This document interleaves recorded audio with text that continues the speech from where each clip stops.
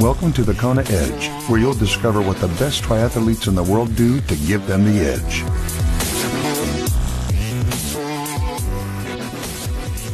Let's chat some biking here on the Kona Edge today. I am Brad Brown. It's awesome to have you with us. Thank you so much for joining us on this edition of the podcast. And this one, once again, brought to you by the Wahoo Kicker. If you're looking for an indoor trainer, you cannot go wrong. Let me tell you, all the details coming up, exactly how you can get your Wahoo Kicker. But if you'd like to find out more, all you need to do is text the word indoor. That's INDOOR to 44222, and I will send you all the details. That's the word indoor to 44222.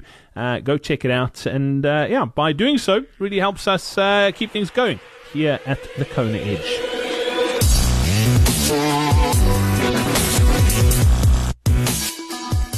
Today's Coach's Corner is brought to you by Doug Guthrie Personal Training. Doug has a passion for seeing people improve and succeed. A 14 times Ironman finisher, 2 of those on the Big Island, a USA T-Level 1 certified coach, head coach of the YMCA Tri-Team, Doug has the unique ability to meet athletes wherever they are in their journey. His motivation comes from helping athletes improve and meet their goals at any skill level. As a self-coach, 2 times Kona qualifier and finisher, Doug's experience places him in the shoes of those training for their first sprint to those who need to know what has to be adjusted in their plan to get them to the next level in order to qualify for the World Championships. Discover more about Doug, head over to thekonaedge.com/coaching, and don't forget, if you're a coach or if you have a coaching business and would like to get a plug on the podcast, head over to thekonaedge.com/coaching.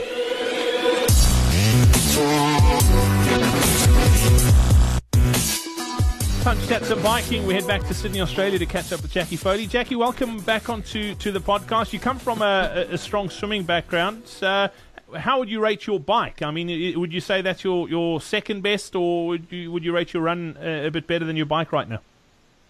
I would rate my run a little bit better.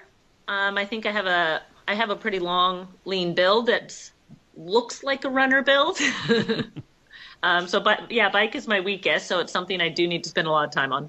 But that in itself is a good thing, because it's the longest leg of a triathlon, so there's lots of time to be made up there. You must going forwards look forward to sort of big improvements still. Yes, yeah, that's definitely the area I can see myself dropping the most time in. Over your triathlon career, looking at your bike, what are some of the things you've done that have really moved the needle, that have helped you sort of get better and stronger on the bike?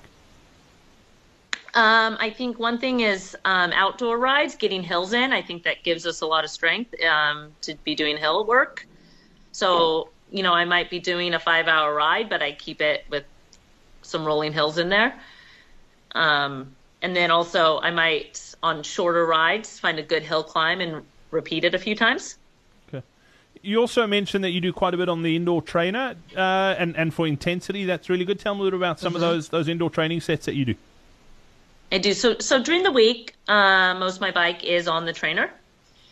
And again, I had mentioned in swimming, I like long warm-ups. I usually do 20 minutes of just warming up. And some of it has to do with a lot of the rides are at 5 a.m. and I'm still waking up.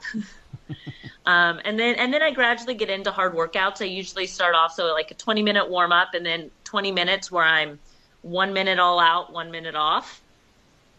So do that, and then I'll start into doing some sets where I'm doing 5-minute blocks at certain watts.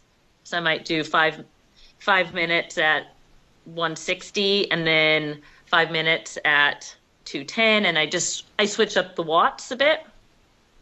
On your I mean, that's on the indoor. Are you sitting on your bike on like a Wahoo Kicker as an example, or are you on a watt bike? Have you got a power meter on your bike?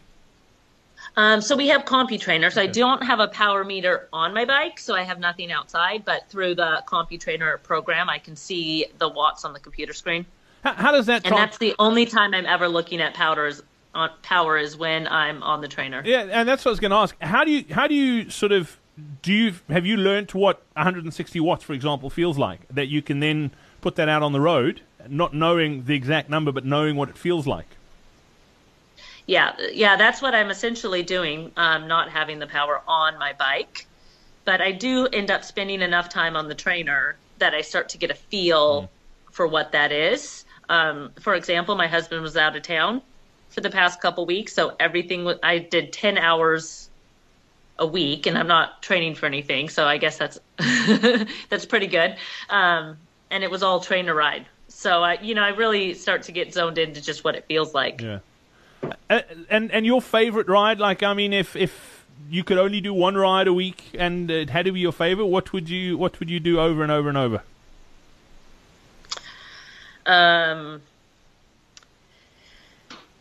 Probably similar to what I just told you. Okay. That's something, I think, because I can mentally stick with it. And when you're on the trainer, I'm out in the garage and I'm by myself, and you need something that keeps you mentally focused. Yeah. How do you stay mentally focused on an indoor trainer? I mean, it's almost like running on a treadmill. It can become mindless. What do you do to sort of keep yourself in that zone? I usually break it into smaller chunks. A good example was when I trained for my first Ironman, Ironman Malaysia.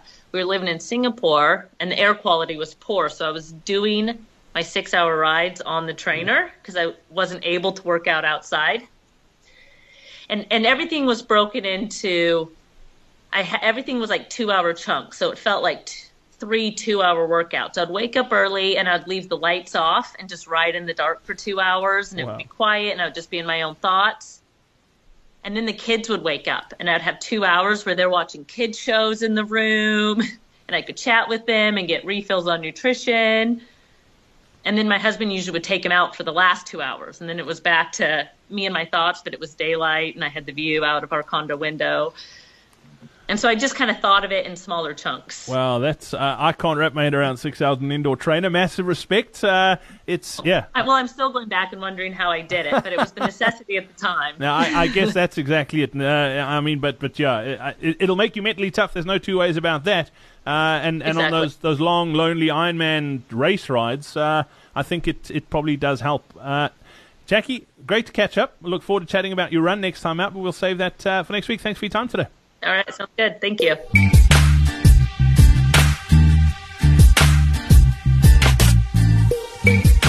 This episode of the Kona Edge is brought to you by the Wahoo Kicker.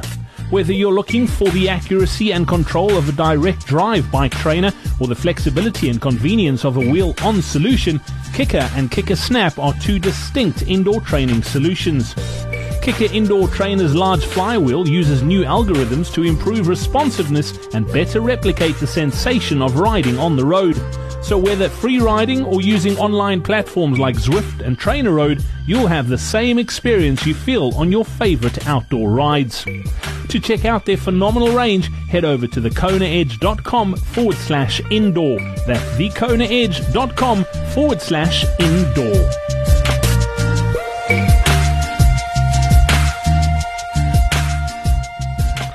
That's it for this edition of the Kona Edge. Thank you so much to our guest Jackie Foley once again. And thank you to you, Nikki Gillies in Australia, for leaving us a 5-star review saying, I love this Try podcast. I love listening to the Kona Edge. I often listen in the car when training and when training. Lots of short shows you can listen to any time, and longer ones too. So many great tri-specific topics discussed and really interesting interviews and discussions with notable triathletes. Definitely worth subscribing to and adding to your playlists. Nikki, thank you for that iTunes review. It is hugely appreciated. And thank you for taking the time to connect with us. Don't forget, if you'd like to connect, we're on social media. You can find me at Big Brad Brown across pretty much all the platforms, or you can reach out to the Kona Edge as well. You can find us at the Kona Edge on Twitter, Instagram, Facebook, wherever you hang out on social media. So do reach out, come say hi, and we've got a pretty active Kona Edge Facebook group as well. If you'd like to join it, all you need to do is head over to thekonaedge.com/Facebook, and it'll redirect you there straight away. That's thekonaedge.com/Facebook. We hope you enjoyed this episode of the Kona Edge. Don't forget to connect with us on social media. Simply search for the Kona Edge.